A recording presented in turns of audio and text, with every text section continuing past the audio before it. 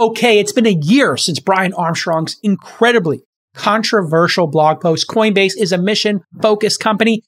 Today, a year after he did that incredibly bold mission statement that we will not talk about social issues at Coinbase, and he took all the arrows. Well, now he is taking the hornet's nest into the end zone, and he is spiking the ball.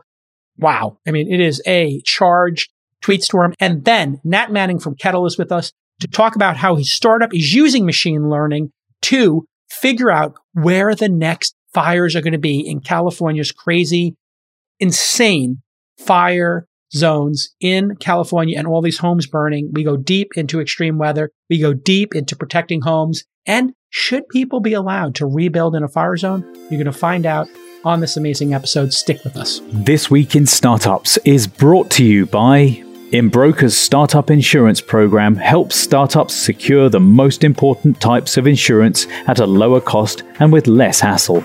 Save up to 20% off traditional insurance today at embroker.com/twist. While you're there, get an extra 10% off using offer code TWIST. LinkedIn Marketing. To redeem a $100 LinkedIn ad credit and launch your first campaign, go to linkedin.com/thisweekinstartups. And Zendesk. Qualifying startups can join the Zendesk for Startups program and get 6 free months of Zendesk products. You'll also get access to an exclusive community of startups for advice and connections. Visit zendesk.com/twist today to get started. Okay, it has been 1 year since Coinbase CEO Brian Armstrong wrote his controversial blog post and tweet storm. Coinbase is a mission-focused company. And today he updated what's happened in the year since in a 13-tweet thread. Also, during this time period, Coinbase went public in April and is no longer an $8 billion company. No, it's worth $49 billion. Here's the most important tweets from the thread, which you can read on your own. One, it's a number, starts a thread on Twitter, so I'll include the number. So the first tweet, it's been about a year since my mission-focused blog post. It wasn't easy to go through at that time, but looking back, it turned out to be one of the most positive changes I've made at Coinbase, and I'd recommend it to others. Okay, this is incredibly bold that he's coming out and basically, he's not kicking the hive, the beehive right now. He just grabbed the beehive. He ran into the end zone and he spiked the beehive. And now people had forgotten about this whole controversy. He literally is bringing it back up. Brian Armstrong, say what you will, is fearless and a great leader. And whether you disagree with him or agree with him, fearless is definitely the number one descriptor of what he's doing. Number two, we have a much more aligned company now where we can focus on getting work done toward a mission. And it has allowed us to hire some of the best talent from organizations where employees are fed up with politics, infighting, and distraction. So if you remember, his manifesto was, we're going to work at work. There will be no more discussion at work about political issues.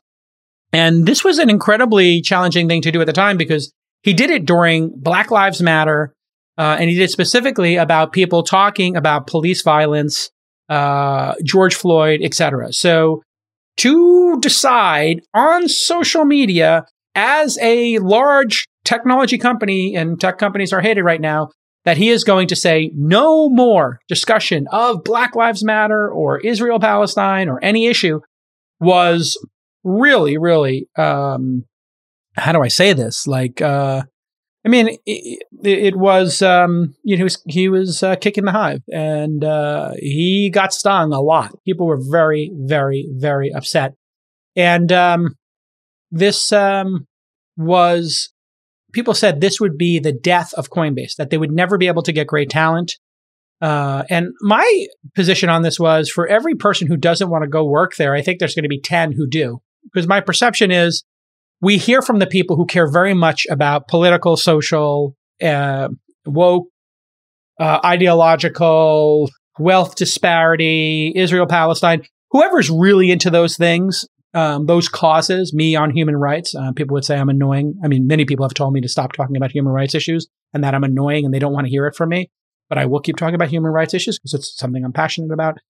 To say you can't talk about these things at work, yes, it gets rid of the vocal people, but for every vocal person on Twitter or social media or, in the press or on TV or in podcasts, I would say there's 20 people who do not want to talk about these issues. Just like if you go to your, holiday meal with all of your family and the extended families there, and you got 50 or 75 people in your house, and it's a big giant party.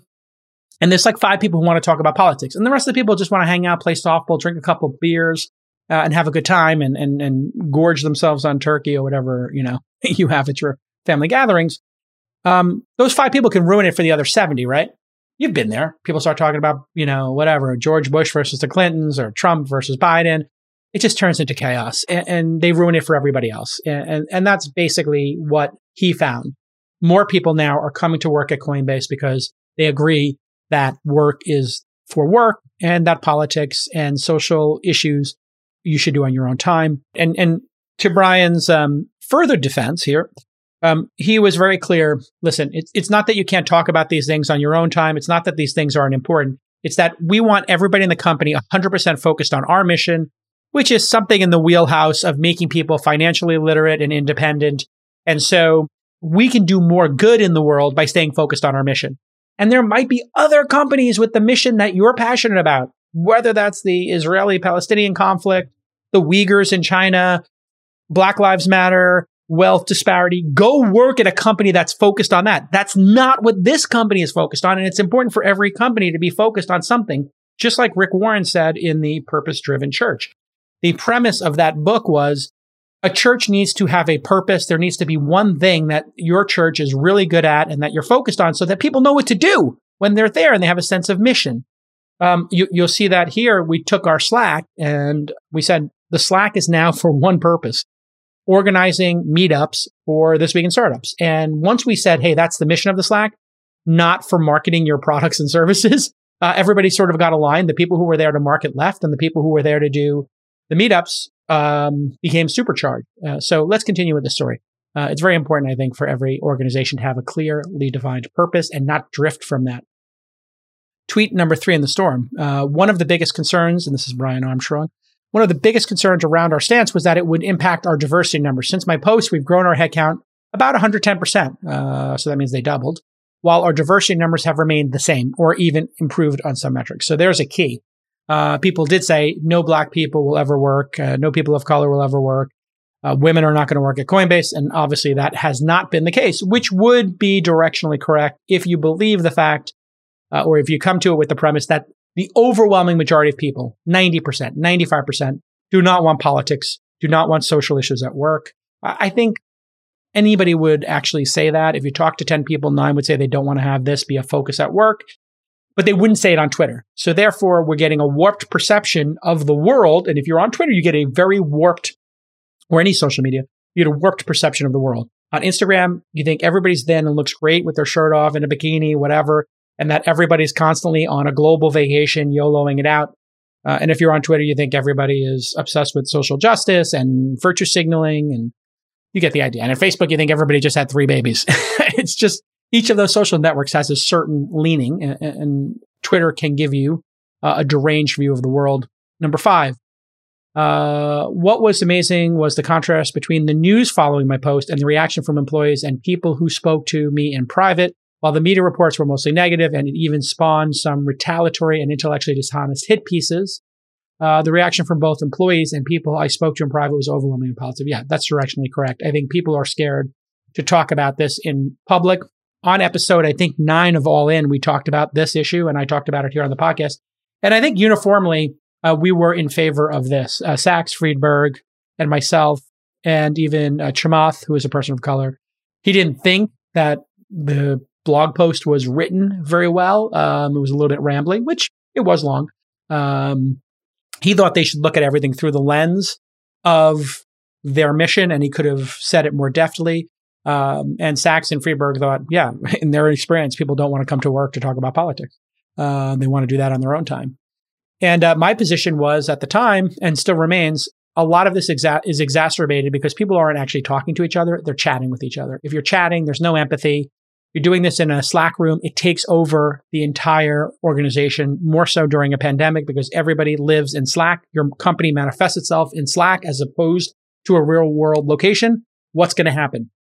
All of a sudden, you see 78 messages in the random folder. Everybody rushes over there. Oh, why? There's 78 messages. Oh, and it's 7 people out of 700 fighting about the Israeli-Palestinian conflict or Uyghurs in China or Black Lives Matter or police violence. And then people are like, hey, maybe his point of view is good, or, oh, hey, I kind of love this. And then it just takes over. And now the entire company, instead of working on the mission, is spending 90% of their emotional energy and 20% of their actual time in those rooms. And it is exhausting. You ever been in a Twitter feed or an iMessage thread when people are going at it about politics or religion or abortion or gun control? It might only take, 30 minutes of your day to deal with that. But it might emotionally and spiritually and energy-wise take half of your energy from the day. And it could put people in a mood where they want to quit the company or they feel hurt. And you know how it is when you feel hurt or when you feel misunderstood or you feel attacked. You ever have that where you feel attacked or misunderstood and, for 2 or 3 days you're thinking about it? Now put that on the entire company. You're basically making the entire company feel those feelings. If you don't have business insurance, you failed one of the first steps in being a great entrepreneur. Startups should look no further than Embroker, E-M-B-R-O-K-E-R. Embroker's technology saves you time and money. Prices are up to 20% lower, and you're going to get better coverage than incumbents, and you go from sign up to quote and purchase in just 10 minutes. When you work with Embroker, instead of business insurance incumbents, you're not dealing with these large, slow corporations, and the sign up takes just days, not weeks. The process is completely transparent. There is no opaque pricing. And I'm going to quickly explain 2 crucial types of insurance you need. Cyber insurance. What does it cover? It covers hacks. They happen all the time. And you need to have coverage for that. Plus, D&O insurance. This is for your directors, people on your board, and officers, the top 5 or 6 people of the company. If somebody does something dumb and you get sued, you need to protect the directors and officers because they're responsible. And even if you don't do something dumb and somebody still wants to sue you, because people can sue you for any reason. They could be wrong, you could be right. It doesn't matter. You need to have the insurance online so you can protect yourself. So, to instantly buy custom-built insurance for startups, go to embroker.com/twist. EMBROKER.com/twist. And while you're there, get an extra 10% off by using the offer code TWIST. Okay, let's get back to this amazing program. 7, back to Brian Armstrong's tweet. In fact, I would say it was probably the most positive reaction I've gotten for any change I've made in the history of the company, which is saying something. How could something be so negative in the press but turn out to be so incredibly positive with every other stakeholder? I can answer that for you. The press is broken up into 4 buckets. I'll explain that in a moment. But essentially, one of those buckets is, 2 of those buckets are particularly enamored with any kind of a fight because it drives page views, it drives likes, and it drives subscribers. So I can tell you, the reason why it's so positive inside your company and the press is so negative is because not all the press is using your story, Brian, in order to get page views.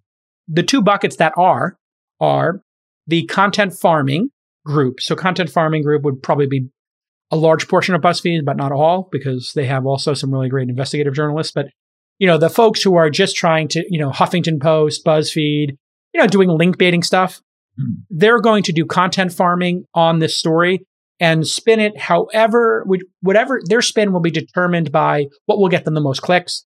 And they actually test this by using Facebook, and they'll test 5 different headlines for the story. Whichever one gets the most clicks, gets the most reaction, gets the headline. And they'll do that, and they have separate writers to write the headlines who are good at writing controversial headlines. They get you to click. Those content optimizing folks do not care about the truth. They care about the clicks. Obviously, if it's controversial, they don't care if it's the truth. They care if it gets clicks. That's one bucket. The next bucket is the virtue signaling press, or the agenda-driven press, the advocacy-driven press.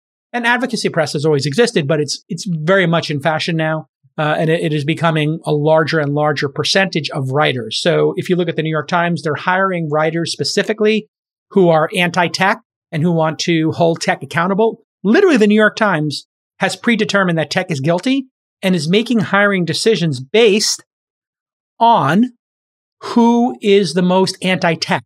Let that sink in. The New York Times, the paper of record, is hiring the most anti-tech journalists they can find. And they're explicitly saying, we're hiring journalists because they have a proven track record in being anti-tech and holding tech accountable, and we need to do that. The most cynical view of that would be the Balaji take, which is they see technology companies as their adversary, like Facebook and Google are taking all their money and their attention, and therefore they are attacking them and using their journalistic firepower to attack. And that feels pretty smarmy, but I don't think that's exactly accurate. So the other two pieces of the press and buckets would be the direct to consume, the subjects going direct, like myself and All In, and, CEOs who have big followings on Twitter, or Andreessen Horowitz, failed content attempts that they copied from my playbook and they just did poorly and they don't get any attention for.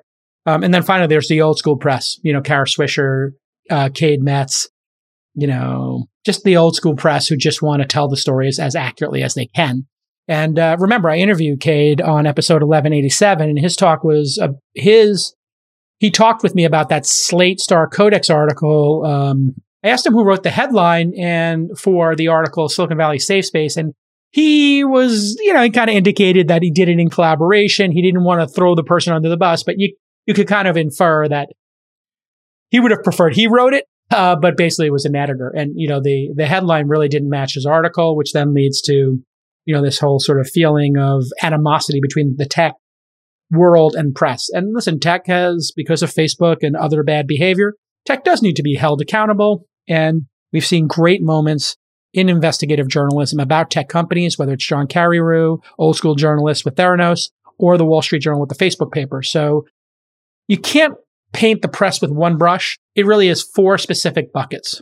And there's the content bucket, just content optimization. They're ruthless, horrible people who just want to get clicks. They don't care about the truth. Then you have the advocacy, which, say what you will about them, but they are advocating for their position. Some of them are explicit about it, like Fox News and MSNBC. Other ones are kind of not as explicit about it, like the New York Times, who are kind of saying that they're the paper of record while they've picked a side, basically. And consumers are hashing that out. So anyway, enough on that. Let's keep going back to Brian's tweet storm. 9, the biggest lesson I took away from the whole ordeal is that if you believe something is the right path, it's worth speaking about, even if it's controversial. My take on this is, number one, people should be allowed to talk about whatever they want. They should have whatever positions they want.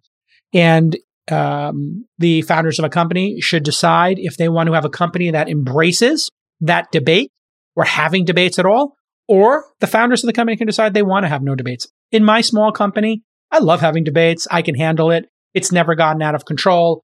I am a strong presence within the company. I've hired and had I think I've done a great job building the specific culture that I want. And if people don't fit into that culture, they're not going to stay here. Now, these are under 20 person companies, Inside.com and Launch. So it's a lot easier for me to do that. Once a company gets big, you start to lose that ability for me to have a personal touch with each employee, each team member. So I think that this is going to be the future of companies. And if you want to work at a company that has a specific mission, pick that. If the New York Times position is tech is bad or largely bad, and we need to hold them accountable, well, they're great. Then people who want to take that position go there. If other journalists want to say, I'm going to try to find the truth and I'm not going to come to it with a predetermined position, then I will go work for The Economist or Financial Times or, whatever other publication is trying to, just be objective, right? So you can pick where you want to go. If you're an advocate, you can go work for MSNBC or Fox or Jacobin. Is that how you pronounce it? Jacobin? Anyway, I love listening to Jacobin, writers. I love Motherboard and Vice writers. I love to understand their positions. I don't agree with them, but I love that those publications exist and I can take then there's like the kids from Jacobin and whatnot do like This Machine Kills. I listen to that podcast and they pick good stories. I mean, they're completely uninformed in their positions because they're so anti-tech or so anti-capitalism that they have this crazy blind spot. But I like hearing their wacky positions because they do alert you to how some people think about the world, and that's good. I like to be more informed. And they pick good topics, right? They find things that are on the margins really interesting. In fact, the way I was alerted to the Amazon driver controversy was Jacobin, whatever the socialist magazine is, and This Machine Kills, they alerted me to this article about drivers being upset about being under cameras to watch their driving ability. And, so kudos on, really finding the edge cases or the bubbling up stories. Does any public company have a more dynamic founder with the authority than Coinbase's does right now is a question that has come up here in my notes from our audience. And so, I would say, Tesla, Brian Armstrong, maybe Jack at Twitter and Square. I'm trying to think of iconoclastic leaders who do not care about what other people think about them and are brave. Benioff, Michael Dell. Jeff Lawson is from Twilio is pretty outspoken too. Yeah. And he takes the other side of this, right? So they're out there. It's kind of hard to be very candid when you're a public company because you're responsible for the share price and the shareholders and the stakeholders. So you don't want to be too cavalier. But I think Brian has absolutely walked the line here. And I think this is part of the reaction to perhaps the hysterical or extreme culture we've been in, whether it's the Trump trolling or the hysterical left and socialists. I think the world is rejecting those two groups of people and saying, let's get back to some more moderate way to have discourse. And I'm very proud of All In because I feel like being the creator of that podcast and bringing all those guys together has been my way of saying, hey, let's see if we could have a reasonable discussion. And it's why on that podcast, you don't hear me giving my takes that much. I consider myself the point guard or the conductor of a great conversation. So I've been really trying to, develop a new muscle for myself, which is, can I be the greatest moderator of hard conversations and keep the conversations moving, keep the conversations fun, get a couple of laughs in, and then maybe ask basic questions on behalf of the audience. So some people are like, Jay Kyle is really stupid. He's asking stupid questions on All In. And I'm like, when I ask a question that's very basic to a bestie, do you think it's because I don't know the answer? Really? Or do you think I might be asking that very basic question for the benefit of the guest or the bestie and the audience? So when I ask something very basic, like I asked Balaji, well, when you say that the blockchain is better for truth and it's immutable and that's the strength, what if somebody puts your social security number on it or a lie? How is that mitigated? Now, I know the answers. I've researched that. I've discussed it 100 times with very qualified people in the truth business and fact-checking business and also in crypto. I'm asking that question to start a dialogue. So for people who are not understanding why I ask very basic questions on this podcast or the other, it's called the job of the moderator, the interviewer. So hats off to Brian Armstrong. I think he has set the new standard. I think every company is going to take this position. Even the woke companies are going to start taking this position, which is going to be, if you want to talk about it with your employees, do it on your time. Here's the mission of the company. Stay focused on the mission. And I think they're going to take my advice, which is delete the random channel on your Slack immediately. It should not be there by default in a business setting. It only gives people this outlet and pressure cooker to put stuff that's going to cause suffering down the line and misunderstanding. No political discourse, no social discourse on the Slack channels. If you want to do that, do it in person. Do it on a Zoom call, and you'll get a much different result. All right. That's my take, and I hope you enjoyed it. If you have comments, come to thisweekinstartups.com/Slack, and you can talk about it in our Slack channel, or you can interact with us on Twitter. All right, question that came in. If you're a retail investor and you see an iconoclastic, outspoken, very mission-driven founder like Brian Armstrong, does that make you more likely to buy the stock or less likely? Of course, it makes you more likely, unless their position is absolutely deranged and sociopathic, which I'm trying to think of an example here, maybe Nikola or one of those companies where you have like a certain amount of confidence that is unearned. Sure, yeah, that might be a sell signal, but I think uniformly, founder authority in a publicly traded company is magical. I don't think that, Tesla, as an example, could have done something like the Cybertruck if Elon wasn't the CEO. You can only make a bold choice like that if you're the founder. I think Apple can't make bold choices anymore because Steve Jobs isn't there to say, you know what, we're doing this. We're going to build a car, or you know what, we're going to buy this company. The founder authority is absolutely critical for bold decisions. The reason why Facebook was able to buy WhatsApp and Instagram was because Zuckerberg had control of that board. He had all the voting power. He informed the board he was doing it. That's how the story goes on those two acquisitions. Any other company that was going to acquire those companies would have had a dialogue and research and consultants, debate it with, Jack and Evan and whatever DeCostello were going to buy Instagram as an example, at Twitter. The reason they weren't able to buy it was because they had to have a discussion about it. And Zuck just took Kevin Systrom for a walk, explained why this was a great idea, and put the number down. And the same thing with WhatsApp founders. So you do want to look for founder authority. You do want to look for bold, empowered founders with a point of view. So, that's my answer to your question. Before we get into the ad, I just want you to go to linkedin.com/twist right now, linkedin.com/twist, and post your first job for free. What a deal. Incredibly supportive of you, LinkedIn, to give that free job to our listeners. And small business owners are busier than ever. The time spent searching for and interviewing wrong candidates, let's face it, bad candidates, takes away from growing your business. That's why LinkedIn Jobs has made it easier to get the candidates worth interviewing faster. And they're giving you your first job for free. Create a free job post in minutes on LinkedIn Jobs to reach the world's largest professional network of over 770 million people. Use screening questions to get your role in front of only the most qualified people. Then quickly filter and prioritize who you want to interview and eventually hire. We love LinkedIn Jobs at launch and inside. And in 2021, we've hired a third producer, a curriculum designer, and a few more researchers, and we're doing all that hiring on LinkedIn. We love it, and we're still hiring. So here is your call to action one more time. LinkedIn Jobs helps you find the right candidates worth interviewing faster. Every week, nearly 40 million job seekers visit LinkedIn, so post your job for free, free, F-R-E-E, at linkedin.com/twist. That's right, linkedin.com/twist to post your first job for free.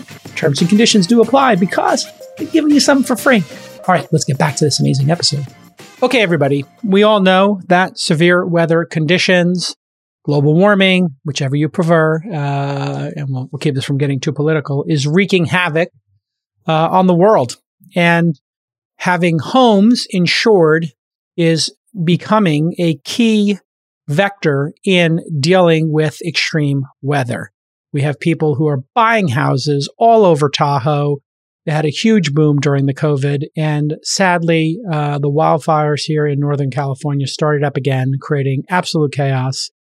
We have people in Louisiana and Florida dealing with floods, and there must be ways to insure these products and keep people safe at the same time, while really dealing with this issue in a big picture, which means probably fire materials, fire retardant materials in buildings, building houses on stilts, all kinds of new building materials, and of course, addressing climate change by sequestering carbon, building more nuclear reactors, working on the Hail Mary of fusion reactors, which is getting there. Could be in the next decade or two, we stop talking about energy as an issue and start moving on to the next issue. With me today to discuss his startup, Kettle, which is a reinsurance company that uses data and models to create better priced policies for forest fires specifically, is Nat Manning. Welcome to the program, Nat. Thanks for having me. Nat, how many people are living in fire zones today? How many homes are at risk every year here in America? So there are two ways to go about this. So there are about 14 million structures in California. Okay. Last year was the third worst year in history for fires in 2020. And about 4 million acres burned down out of about 100 million across the state. So about 4%. 4% of the state. Of the forest land in our state, not the state's total land mass, but the forest of the state. Actually, no, the whole state is about 100 and change. So about 4% of the total acres of the state burned down. But there's more to this. So it seems like it is a big number, right? That is no, wait a second. That seems like a ginormous number. Mm-hmm. What was it 20 years ago? What would we typically see in a fire season? Okay, so that's the right question. So there are two answers to that. So 20 years ago, we're looking at a couple percent, less than 1%. But 100 years ago, 100 years ago, through kind of prehistoric ages, that number was actually like 7 to 10. And so we, showed up in culture as humans, and we started building everywhere. And we said, hey, we're going to suppress these fires. I don't want them to burn things down. It makes sense, right? Right. A lot of different stuff goes into this, but essentially, it is very healthy for fires to burn. But the difference is now you've got these huge fires that are going everywhere and are getting totally out of control. Whereas before, that 7 to 11% is actually many, many, many smaller fires burning smaller amounts and then going out, and they don't get that dangerous and they don't get that destructive. And so while the number was bigger, the type of fire and the destruction of that fire was different.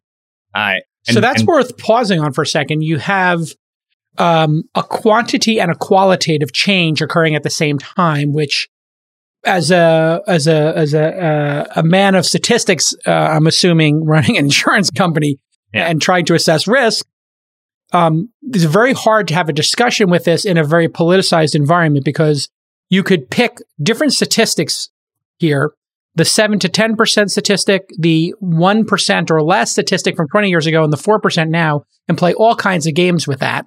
That's right. But what is even harder to have a reasonable conversation about is that qualitatively, what you're saying is the fires today are much more intense, localized, and bigger, as opposed to spread out in little pockets. That's right. Am I accurate in understanding your assessment of the situation? That's exactly right. So, give you a couple other numbers to put that in context, right? Like back to 100 plus years ago, we didn't have humans running around putting out fires. So there's actually about 10,000 fires a year in California. 14 of them last year caused 99% of the damage. So we actually put most of the fires out, right? Got it. And then what happens is you have 1 to 10 that get totally out of control and create these mega fire situations. Whereas before, a large portion of those 10,000 would kind of burn and then burn themselves out and naturally stop because they'd hit a stream. The forests, were better managed by maybe the wind died down. It does seem like wind is. Am I correct as a neophyte in this area that these high winds seem to determine the intensity of these? They're a huge factor. Yeah, they're a huge factor. And then the other one, there are two parts to this. There's the reality. You can't deny that there's less rain than there used to be. The season's longer, and it's hotter than it used to be. Okay. We don't need to get into why that is and argue about it. It's just true. Yes. And the fact is, it's hotter. Yes. And it's drier. And if it's hotter and drier, that creates more kindling. Exactly. It creates fuel. Exactly. Which is fuel. And from my Boy Scout days, we learned pretty clearly the smaller these fibers, the smaller the twigs. You would start with small, dry things and then build up to bigger logs. It's not that we have bigger logs everywhere. It's that we got a bunch of this small debris everywhere, which is just absolutely perfect for starting these fires up. So we're basically creating massive, massive amounts of kindling, which led to this cavalier statement by one of our former elected officials that we need to rake things up more like Norway or other places, which seemed cavalier and silly, but also seemed to ring true that keeping some of this kindling and cleaning up, the underbelly, the ground under trees would help, because we know that is factually correct. Is it factually correct that if we swept up, I mean, it's a stupid way to say it, but if there was more what do you call the act of taking the kindling out or or raking up? Is there a term in the industry for that? And is that actually a viable thing? It is. It's called forest thinning. Thinning, and then got the it. other thing is controlled burns. Got it. And that's exactly right. I mean, so look, like the weather, that's one factor of it. There are things we could have and hopefully possibly could have done decades ago or will continue to do now. You mentioned, energy and fusion, like these things long term will help, change and these weather patterns and hopefully kind of bring some stasis back. That's going to take a while. And in the meantime, you've got forest management and you've got what do you do with the fuel that's there today? And what you can do is forest thinning and controlled burns, which are both proven methods. It just takes the long and short is we should put a lot of people to work doing that, and it would help. In California, how many people would we need to thin the forests to take the 4% of the state being on fire to say 2%? Or is it even possible through thinning and controlled burns to do that? I'm not looking for a specific number of people, but like if we were to ballpark, are we talking about thousands of people full-time, tens of thousands? I think it's tens of thousands. But I have seen some analysis from a numbers point of view. So I saw 10 billion as a number that we should start spending annually to do this. The other thing to know, though, so there's part of this is it's California's responsibility. 60% of the land in California is owned by the federal government. Wow. So the other problem is that you've got land and forests that are owned by local communities. You got land and forest that's owned by the state, and you got land and forest that's owned by the federal government. And all of those require different political actions. The federal government is also very busy, I would say. So if the federal government is busy and they own land here, they're kind of like an out-of-state resident that turns over every 4 to 8 years. They're not on the ground. Would this not be an interesting moment to think, and listen, I'm a capitalist who thinks about economics, and you are as well. Would it not be time to rethink their ownership of that land and stewardship of it and say, hey, maybe the federal government can own it, but we're going to give a 100-year lease on this section of it to the federal government and say, hey, this should be developed in some way that creates revenue that would then result in this being cleared. So if we created a park or we rented out part of it or we developed part of it with homes, I know people are anti-development in the state, generally speaking, but if there was some way to create a revenue stream for that plot of land, whether it was through tourism or homes or something, it could even be bike trails, whatever. There's some way to create revenue stream, create some revenue from it, have the local folks manage it. Then there would be some ownership. Therefore, somebody would actually be responsible for doing the thinning, and it would be an expense on their P&L. That's certainly, it's certainly possible. And one of the answers to that was, the national park solution in California. Like, go back, like that's what Yosemite is, right? Like it's a revenue generating, amazing resource that is federally owned.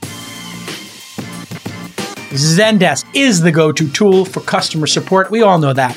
They also offer a suite of tools designed to remove the difficulties of sales software. So get Zendesk's suite of sales tools plus their industry-leading support software for free for 6 months as part of Zendesk for Startups. I'll show you how to do that in just a moment. But I want you to know that you'll also get access to Zendesk's community of startup founders and partners, and they'll even offer dedicated onboarding guidance and support. You know Steezy Studios, it's one of our portfolio companies, and they sell software to learn how to dance. Hundreds of thousands of people are using that software, and they want to make sure everybody has a great experience with the software, obviously. So, through a combination of Zendesk Explorer and their ticket tagging system, Steezy is able to track which features their users are most excited about and then relay that to the product team. So they're using customer support to make the product better. So for Steezy, Zendesk creates a positive relationship with their members and empowers them to contribute to Steezy's growth in return for some awesome dance moves. Get 6 months of Zendesk for Startups free at zendesk.com/twist. To qualify, you must have under 50 employees. That's reasonable. And you must have raised a Series A or below and be a new Zendesk customer. A couple of conditions there because they're giving you something really valuable for free. 6 months of Zendesk for Startups. Start building the best customer experiences at Zendesk.com/twist.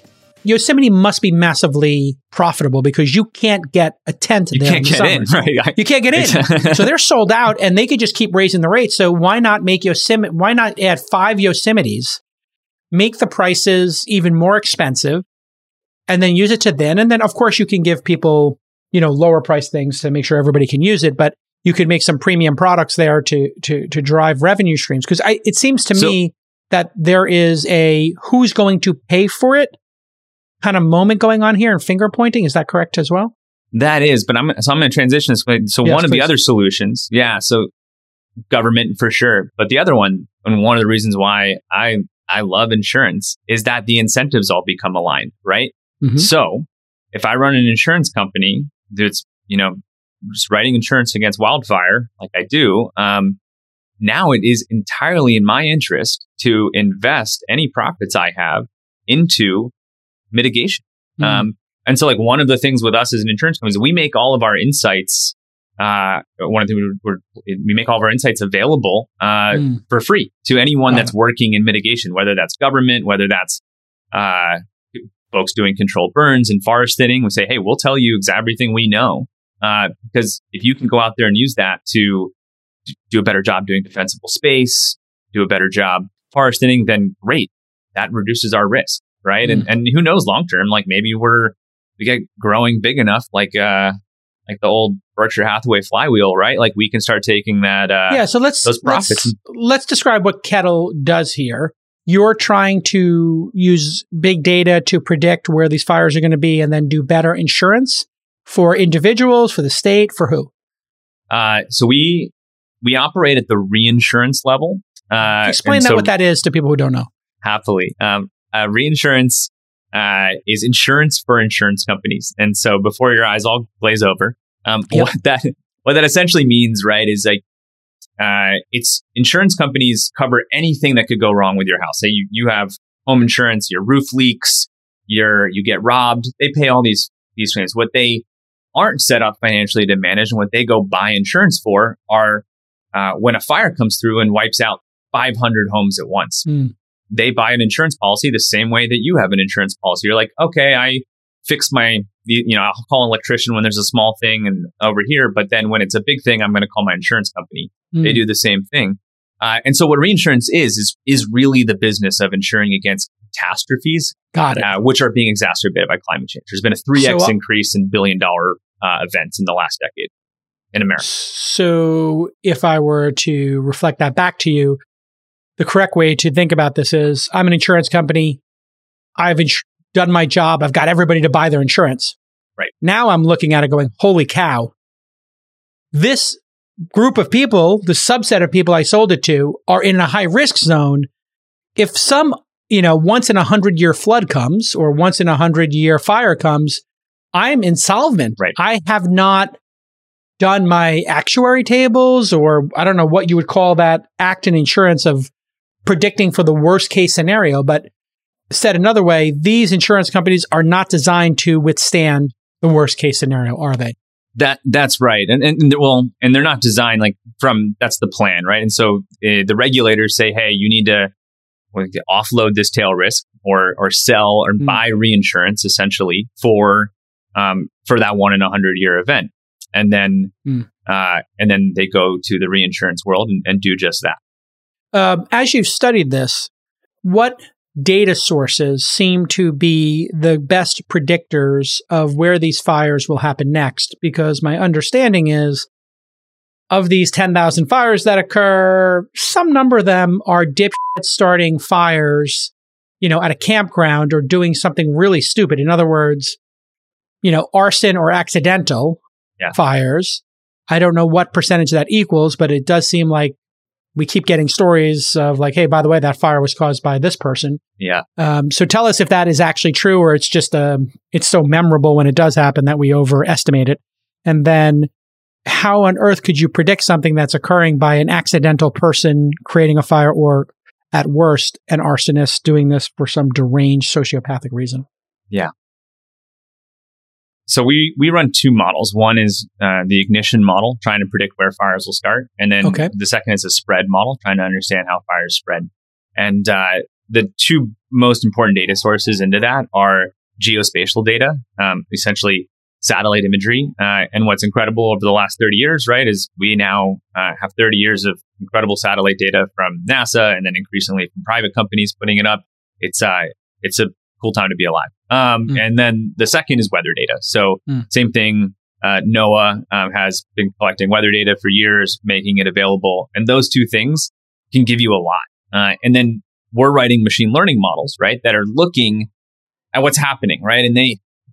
So you're exactly right. Like there are all these different factors that are, when they align in the wrong direction, they become one of those 14 fires, right? And so if you think about it, it's what we've talked about, right? Okay. Well, first off, a lot of fires start right along a road, right? And you look at the satellite imagery is looking at this gray pixelated straight line and it doesn't know, but the model's like, oh, fires consistently start next to these things.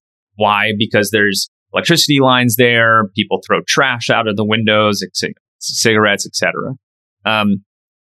Now, most of the time that fire goes out because it's pretty, good chance the fire station can get to it. But if you have something happen and you have the winds blowing at 98 miles an hour, to the east, and then you have many miles of dried out trees with no access to them, suddenly the model's going, wow, this looks exactly like all those other fires that turned, those 14 fires last year that turned into really bad events, versus one that happens and it's right next to a Walmart parking lot. And they go, oh, that fire started, but then it went out pretty quickly because it ran into this big fire break, is how the model's like looking at it, right? And so satellite imagery and weather data is really the main two that make a tremendous difference.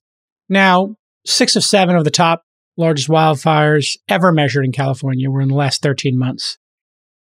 Yeah, so it is getting much worse. And I think saying much worse or dramatically worse would probably be an understatement of what we've just witnessed in California.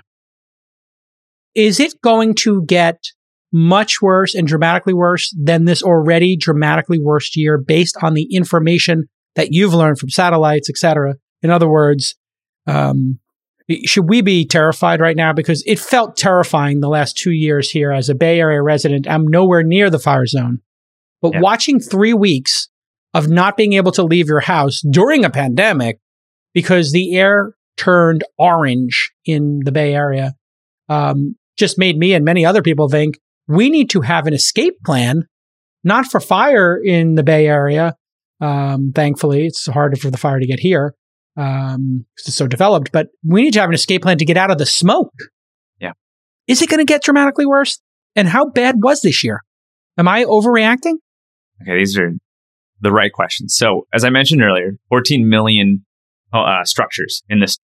Last year was third worst year in history. Actually, in recent history, like one of the worst from acres burned. We said 4%, right? 4 million. But actually only 11,460 structures burned down. And that's really, that's terrible. Like that's 11,000 families and businesses that lost. Yeah. But again, out of 14 million. So while it feels like the whole state is burning down, actually less than 0.1% is actually burning down a year, right? Of structures. If we look at structures. So this is why statistics and metrics and having a thoughtful conversation on this is important. So while 6 of the 7 largest fires ever measured were the last 13 months, the Camp Fire was much more destructive. That one, that 2018 one in Napa area. That's right. We lost exactly. Did we lose 20,000 in that one? It was 20,000 in those two, in that year, and 20,000 the year before, actually, as well. So those were the two worst from structures, even though half as many acres burned down in that year. Right. It just got an area where people were living.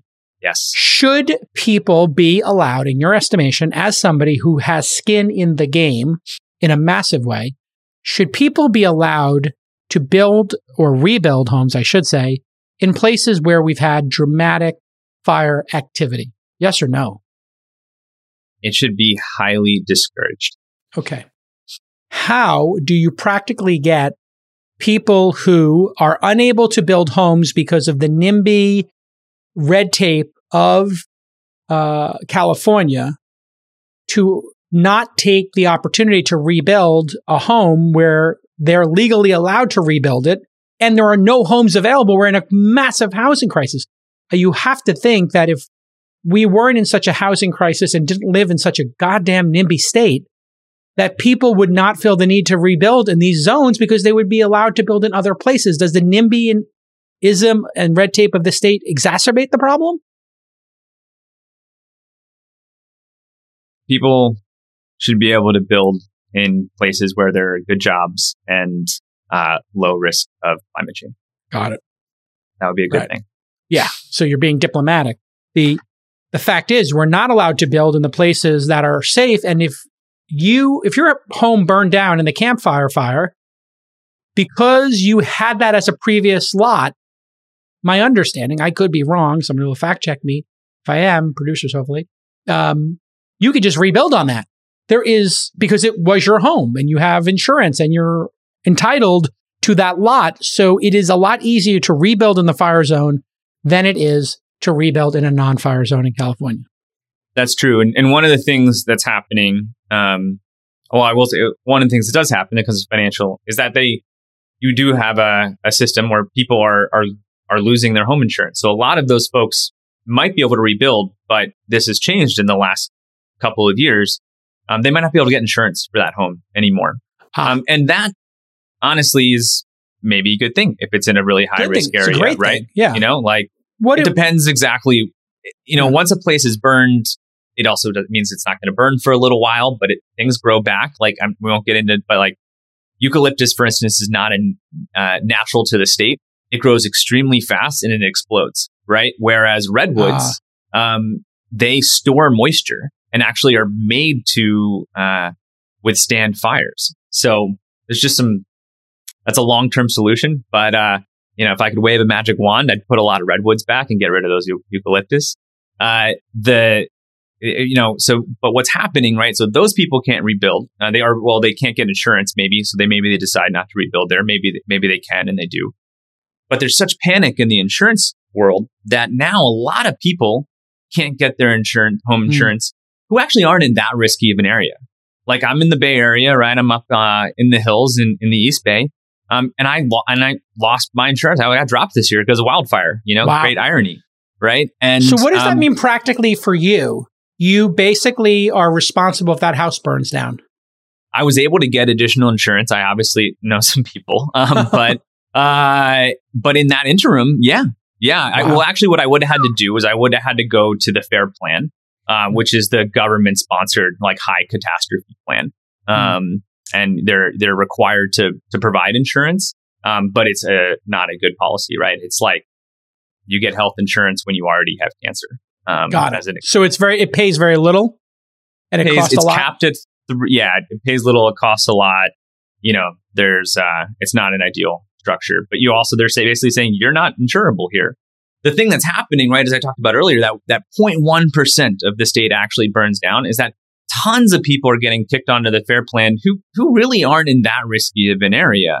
And there are some people who absolutely should be, and we should not be building there because they're in super high risk areas, right? Like for us, our underwriting is we don't insure in the top 25% of areas. But what's happened is there's been such panic in the insurance markets that the reinsurers have pulled out, right? And it's very similar to post 2008, right? You had all these people go, I'm not going to write loans anymore. No way. And then the tech world realized, and they came in and they said, that there's actually a lot of I'm happy to write a student loan to someone that graduates from Harvard or MIT. That seems like a good bet. And then you have companies like SoFi be able to move into this space when everyone sort of panicked and moved back.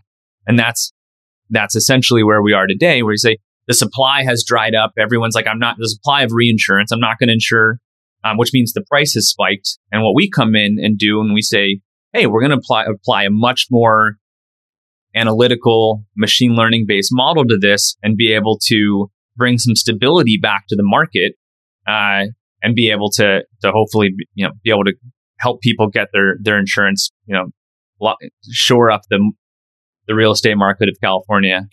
Are the insurance companies for fire insurance specifically looking at the foliage around a house today and saying, listen, you have Italian cypresses, those things are matchsticks, and you put them like a row of matchsticks around your house because you love Tuscany? Yeah.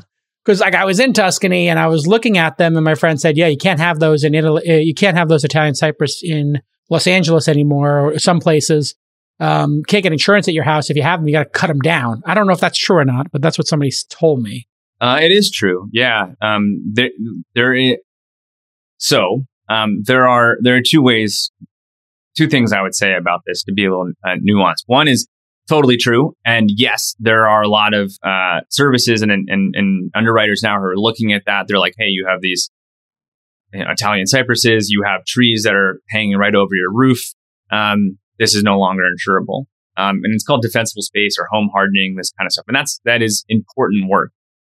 At the same time, it's looking at it from a really micro point of view. And the truth is, if you are in the parameter of one of those 14 fires inside, it does not make a difference whether or not you have Italian cypresses or not, right? Whether you have a tree that's 5 feet from your house or 15 feet from your house. What really matters there is that big picture, macro level weather and geospatial data.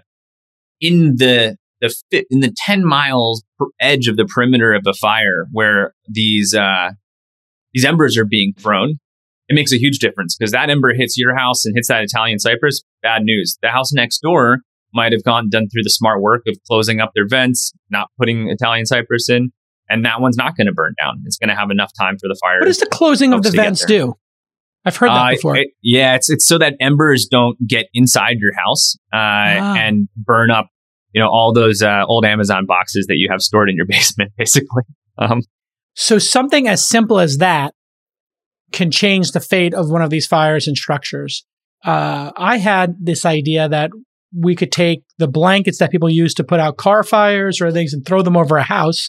I found out that during this wildfire, somebody actually wrapped their home in a fire blanket, and it worked. And they wrapped the biggest redwood tree in the Bay Area, got wrapped with a fire retardant blanket. Where are we at with, because I've been looking for a startup to fund based on that idea. Have you seen anybody come up with a bulletproof solution for, a home not getting put on fire, and how, for $10,000 per home, couldn't we just put blankets around them or have a blanket system that dropped over them? Or there are all these gels and stuff that people use to put out fires or protect stuff. Why don't we require or incentivize putting a tank on the top of these homes with the gel? When it hits a certain fire temperature, instead of just putting on water, which obviously gets cut because they're using it to cut fires and they have to fly it in with helicopters and planes because there's so little water pressure, you could just drop that goo over the home and keep it from going on fire. Why are those things not being deployed? Or are they? There's a lot of insight and research going into this. Another one to add to you is that I saw a startup doing is that dry ice actually just sucks up fire. Like it's amazing. And so someone's trying to figure out, how do I deploy these in drones? And, will you introduce me to them? Don't say their name on the program. I don't want anybody to front run that. Will you introduce me to them? Yeah, we'll make that connection. It's cool. So the idea would be if you put the dry ice around a building where you had some sort of dry ice system where you made a wall of dry ice, like the white wall, like the ice wall in Game of Thrones could stop the Red Walkers, in this case, the fire. Exactly. Wow, that is fascinating. Possible. Yeah, there's some cool stuff going on there, and it's incredibly important. To your point about the other ones, yes, there are a lot of good mitigation things that could be done from a household perspective.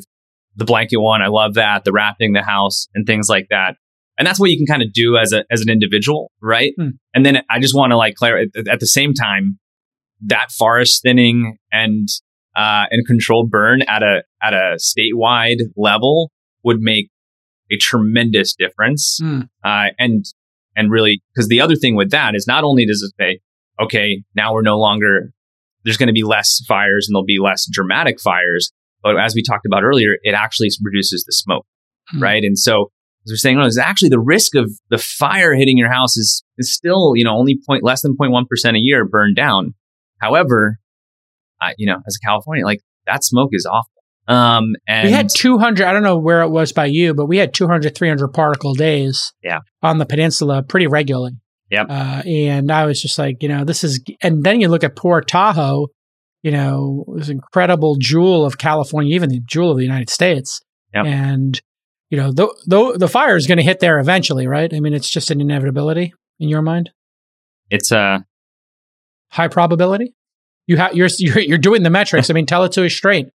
Chances Tahoe gets hit by one of these fires in the next decade. Certain? 50%? So two answers to this. So it is a high risk area for sure. It is a very high risk area. At the same time, what we saw this last year, right, is that, and you see this in Napa and Sonoma as well, the fires get very close. And what happens is, as I said, firefighters are incredible and we are getting pretty good at this. And so we put up just like that final wall, like you were talking about the wall of ice, like we're putting it in and we're not going to let South Lake Tahoe get hit. Or you look at the fires in Napa and Sonoma, right? Like they have gotten right next to the 29, like they're just come right to the edge and they're taking out wine. But like the homes, we managed to stop them just in time. Wow. So it's hard to say. The answer is we're going to have to fight fires all the time in Tahoe and in wine country and in South California too, until we can get these bigger fires under control, like I talked about. But people are pretty resourceful and incredible, and they're doing a great job of stopping it before it really hits those major towns. But then you have other examples, right? You have Paradise where it doesn't, right? And every once in a while it comes strght through, or that big and that corner has to do of with Santa the winds, Rosa. right? That's our hard. Wind issue. That's a wind issue. No, it doesn't matter the bravery or the quantity of these firefighters. Yeah. If that wind is up, they can't stop the wind. Nobody. It's so hard. Yeah. So here, just as we wrap up here, and thank you for doing the work you're doing and being such a great guest and explaining all this. There is fire roads very naturally stop these fires. We're correct in that, yes? And that's why they're created, and they're highly, highly, highly effective, is my understanding. And they tend to be 1 or 2 lanes wide, and that's enough for them to be effective. Am I correct there? Makes a big difference. Yeah. Yeah. I mean, again, like if it's 90-mile-an-hour Santa Ana winds and the fire's kind of gone, it's like it's not going to make a difference. But these are some of the main reasons why, the vast majority of those 10,000 fires do get put out before they cause major damage. So I wonder if we haven't wanted to create more roads through our forest land because we don't want animals to be run over by trucks, and we don't want to spoil it. That being said, you're going to have a lot of animals dying in these fires, and a lot less would die if we had more fire roads built and more access roads built. So should we not go on a major project? Because I saw people in Napa doing this during the last couple of years. People were just taking their own bulldozers and just driving straight through the forest and just knocking down everything in sight and creating their own fire roads. They were not asking permission. They were just, they went rogue. If we created, our Appalachian Trail, as it were, or other, type of roads, we could create this incredible hiking trail, biking trail that could be used by everybody. Don't put trucks on it. Just let it be used by humans to travel over a lot of these mountains that are otherwise inaccessible. It would be a win-win, and you could, charge for use of them or make them in some way like a national park. People want to go take their mountain biking or camp along them. It could be extraordinary, like we did with the High Line in New York. So, do you think there's this opportunity to make the greatest bike path / fire road in the world? Because the fire roads in California people use for hiking Southern California all the time. The Santa Monica Mountains are filled with them. Yeah. And people hike them. There are lots of them throughout Northern California too. Like they're extremely useful and important. And the long and short is, yes, we should have more anywhere where there's danger, right? They're throughout, the hills in the East Bay of the Bay Area, right? And for a good reason, because they're trying to block anything that might go wrong in all of that protected land that's on the other edge of that hill. Why don't we have more of them? Is it just the expense of it, or are there people fighting it because they think it's not good for, whatever plants? I haven't seen people fighting it hard. Yeah. I actually in my community in the hills that we actually expanded ours. The neighborhood just kind of organized and does the work. And so there's more and more happening. And fire chiefs are really leading, like, we're going to put a break here, we're going to put a break there. I think honestly, a lot of this is to remind us, like, pre-2016, it was a different world, right? We did not have this as much. And now it's changed over the last 5 years. And so we're playing a little bit of catch up. Yeah. And there's no way this is a fluke. I mean, I think that's one of the things we're going to have to just No, this is the new reality. This is a reality. It's not stopping. It's going to get worse in all likelihood. I mean, as I said earlier, we got to put a lot of money to work, at doing forest management, forest thinning, and things. I wish there was a way to reduce the temperature and do those things, but it's not going to happen. And so what we need to do is reduce the fuel load.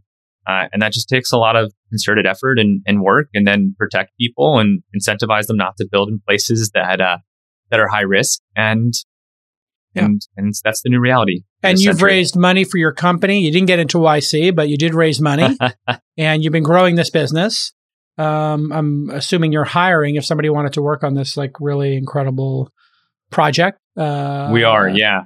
We're hiring, always looking for great machine learning engineers, with great earth science backgrounds, infrastructure engineers. Where can people find out more and track your progress over time? Yeah, our website is Kettle, KETTLE.com.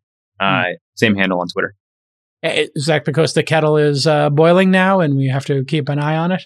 That's right. Yeah, that's one of the reasons. The other one was there's an old saying, like, we're all in this kettle of fish together. And it was like, this is one of the things I love about insurance is, like, it's this system that allows humans to cooperate at this giant scale, right? Like, what we're doing when you pay your premiums, even if it's terrible, is you're actually putting your money together and saying, hey, JCal, if you get hit by that, fire this year, I got your back. I'll throw you a buck. Beautiful. And we'll do it. It's beautiful. It's totally beautiful. And it's like, we can make this thing work better. And the reality is the models that are being used have been not really updated. Like, this industry was the OG data scientists, like, invented data science. The industry 500 years ago of actuarial tables. It hasn't had an update. And, we can now land spacecraft and have cars drive themselves. This original data science should get an update.